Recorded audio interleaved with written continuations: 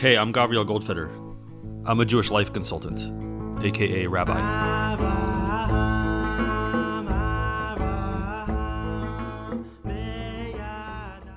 Last we saw that tzaddik, this righteous person, was arguing with God, contending with God, frustrated by the fact that his promise to the king, that the king and the queen would have a child, a son, made of precious stones, had not come to fruition. As he was being brought to the king, he continued to pray, and Rabbi Nachman told us, V'lo ho'il, it didn't work, it wasn't efficacious, it didn't bring about benefit, which we know from the next line is not true. We know that the prayers didn't change reality.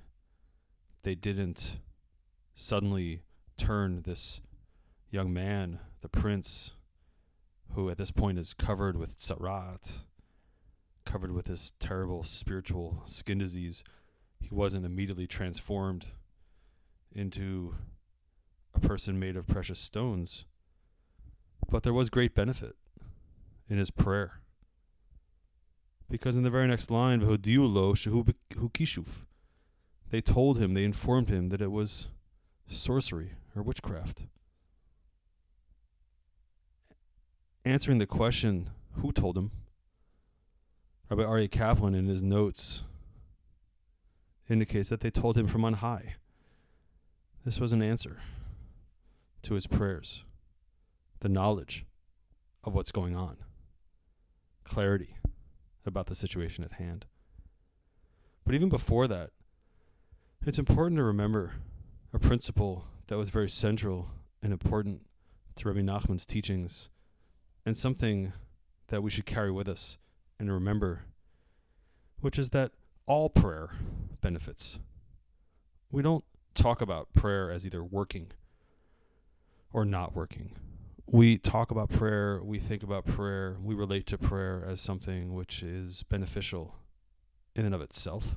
The act of prayer, the act of expression, the act of opening, the act of connecting, the act of expressing and articulating what it is that we need, what it is that we feel that we are lacking.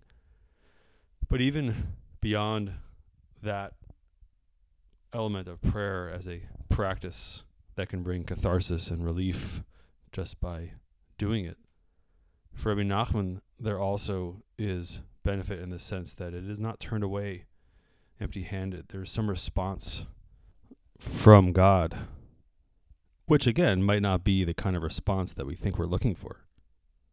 We might be looking for a yes. We might be looking for something to change in the world. And for Rabbi Nachman, that can happen too. As Rabbi Nachman teaches in several places, that prayer is above nature and prayer can change nature. But even setting that aside, I believe it's fundamental to the understanding of Rabbi Nachman's approach and Rabbi Nachman's path that he was articulating for his followers to believe that prayer is efficacious and beneficial, even if it doesn't bring about a change in nature, even if it doesn't bring about a response that we think we're looking for. And one of the examples that's brought about this is that Moses, when he reached the edge of the land of Israel, and we know that Moshe was not allowed to enter into the land of Israel, he prayed 515 times to enter into the land of Israel, and God said no every time. Does that mean that his prayer was not efficacious? Rather, many people say different explanations about the benefits of the prayers that Moshe uttered at that time, even though they didn't bring about the result that he thought he wanted.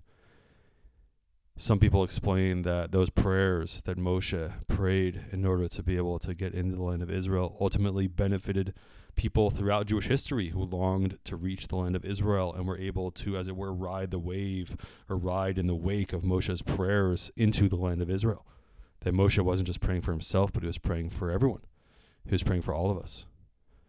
That's just one way to look at these prayers that the tzaddik is praying as he's on his way to the king, and therefore it's surprising to hear how he thinks, or even the storyteller thinks, that those prayers were not efficacious and were not beneficial. Even though, again, in the next sentence, we're told that they did bring about some benefit. He got the information he needed. He knows now the root. He knows the problem. It's kishuf. It's sorcery. And the storyteller tells us, Rabbi Nachman tells us about tzaddik hanal, this tzaddik.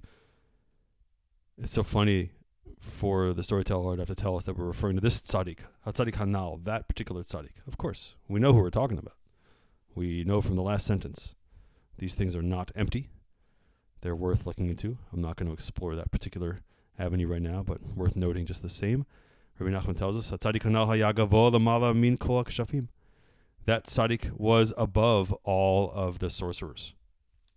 This is a general rule that God, the divine, the master of the universe, stands above all of the lower powers. And kshafim, sorcery, by definition, is accessing and manipulating lower powers. What those lower powers are is a huge conversation, and a very interesting one at that, to understand different ways that the Jewish tradition understands, different degrees to which the Jewish tradition validates sorcery and magic. Does it actually have power? Is it all illusion? Some, for example, talk about sorcery and magic in the Torah as being a function of manipulating demons, shadim. The demons, as it were, have power, and if a person somehow gains control over a demon, then the person can manipulate the demon to do certain things. But Rabbi Nachman wants us to know that the tzaddik is above, or at least this tzaddik is above all sorcery. This reminds us a little bit of Moshe, of Moses, when he is in Egypt and he is battling against Pharaoh and Pharaoh's magicians. And for the first 2 plagues, at least, and for some of the later ones, Moshe does the plague, and then Pharaoh's sorcerers or necromancers or illusionists are able to in some way replicate that plague. But if you look at the first example, the first instance of that showdown, of that battle between Moshe and his brother Aharon against Pharaoh and Pharaoh's sorcerers and necromancers and magicians, Aharon throws down his staff, and the staff turns into a serpent. Pharaoh, as we're told by Midrash and legend, thinks it's kind of funny. That's like Magic 101. Everyone can turn their staff into a snake. So he calls his magicians. Some add that he calls his kindergarten class of magic, or whoever it may be, and their staves also turn into serpents. But then something happens. Aharon's staff devours their staves. That's another way of showing that the tzaddik's power is above the power of magic. It's not susceptible. And yet, here in the story, we see that the tzaddik has not been able to bring about what he thought he was trying to bring about. He wasn't able to make sure his promise was fulfilled. He seems to have been outwitted or outplayed by these magicians. So we see an essential element here, which is that the tzaddik does in fact and will in fact have power above and beyond the power of the sorcerers once he knows that they are sorcery. Before that, he was pretty sure it was God rejecting him. Then he finds out that it is in fact sorcery. And then everything changes. And this tzaddik came to the king and told him it was kishuf, and told him it was magic, it was sorcery. And he has more information. And that they had thrown the charm, the talisman, into the water. We know how the tzaddik knows that it's kishuf because someone told him. I don't know exactly who, God, the angels, something. How did he know that they threw the charm in the water? So there's an idea that the great tzaddikim of old, the members of the High Council, the Sanhedrin, the greatest rabbis of their generations, were required to know magic and witchcraft because they had to know how to counteract it. So once the tzaddik starts getting involved with the elements of the story, he can see the contours. He can see it must be that they had thrown the charm into the water, and he tells the king as such. And he also tells the king, "Ve'in takana laha ben melech," and there's no fixing for the son of the king, which, as far as we can tell here, simply means that the son of the king will be cured of his tzarat, will be cured of this skin disease that he has. The tzaddik tells the king that there's no cure for the prince. The only way to fix it is to throw the sorcerer who made the charm, who made the talisman, into the water. The king doesn't think twice. Amar HaMelech, the king says, I'll give you all the sorcerers. I don't even want to take the time to try to figure out who it is, one at a time. Let's just take all the sorcerers. We'll dump them in the water. In order that my son will be healed. The king is obviously fixated on healing his son at all costs. As we know, he's already spent an enormous amount of money and all the gems that will be needed to create this child to begin with. And now he's ready to throw all the sorcerers, etc., in the water. He himself had pursued these sorcerers and magicians previously when he was having trouble, when he was trying to figure out what was going on with his son. They were helpful to him, but this king seems to be totally willing to use people who are available to him for the purposes for which he needs them, and then to dispose of them quite handily when he's done with them. We wish that he had different feelings about the tzaddik. We wish that he would have noticed by now that the tzaddikim, the two hidden tzaddikim with whom he has had the great, great honor of interacting repeatedly, and who have done him great, great service by helping him have a daughter and then helping him have a son. We would hope that the king would hold those relationships precious, and we would hope that he would hesitate to throw the tzaddikim in the water if he had to, but we get no indication as such. This king is single-minded in his goals of bringing his precious stone's child into the world, and at this point, thank God, he doesn't have to do anything to the tzaddik. All he has to do is throw the sorcerers and magicians into the water. V'nit yar'ah bat malka. The daughter of the king, the princess, became afraid. V'ratzta el hamayim. She ran to the water. Lahotzi kishuf min hamayim, to take the charm or the talisman out of the water. Who knows? Is she feeling regret? Does she think maybe she overreacted? There's no real fear of her getting caught. She could certainly deny that this charm had anything to do with her. And yet she runs to get it out. Maybe she suddenly realizes that life and death are at hand here, and that she overreacted, and maybe it won't be so bad to have a brother who happens to have a precious stone under the wound on his finger.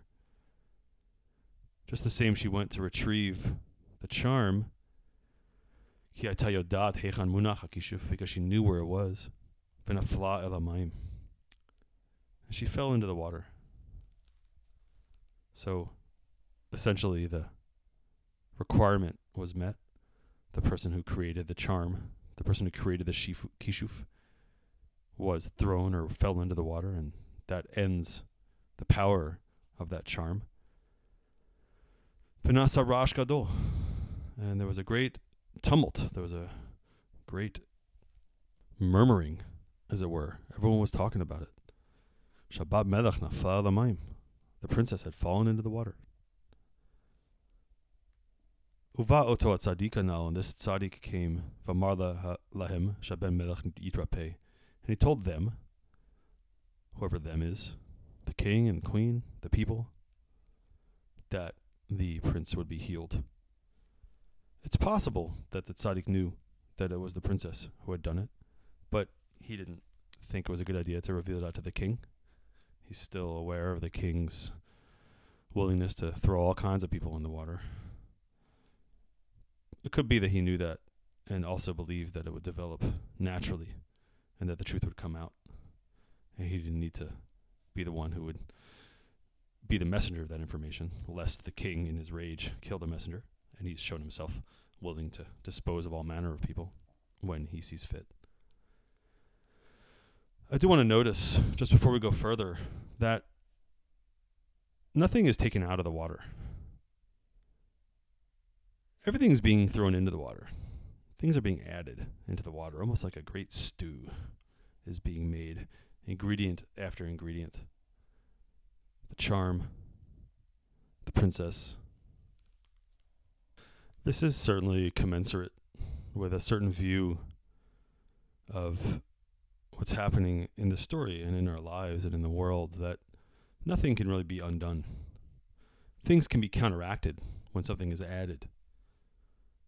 But this is, as it were, a yes and situation. This has happened. The charm has fallen into the water. And now, with the princess falling into the water, the effects of the charm having been placed in the water or submerged in the water will be counteracted. But we don't need the charm to come out. It's a part of it, as it were.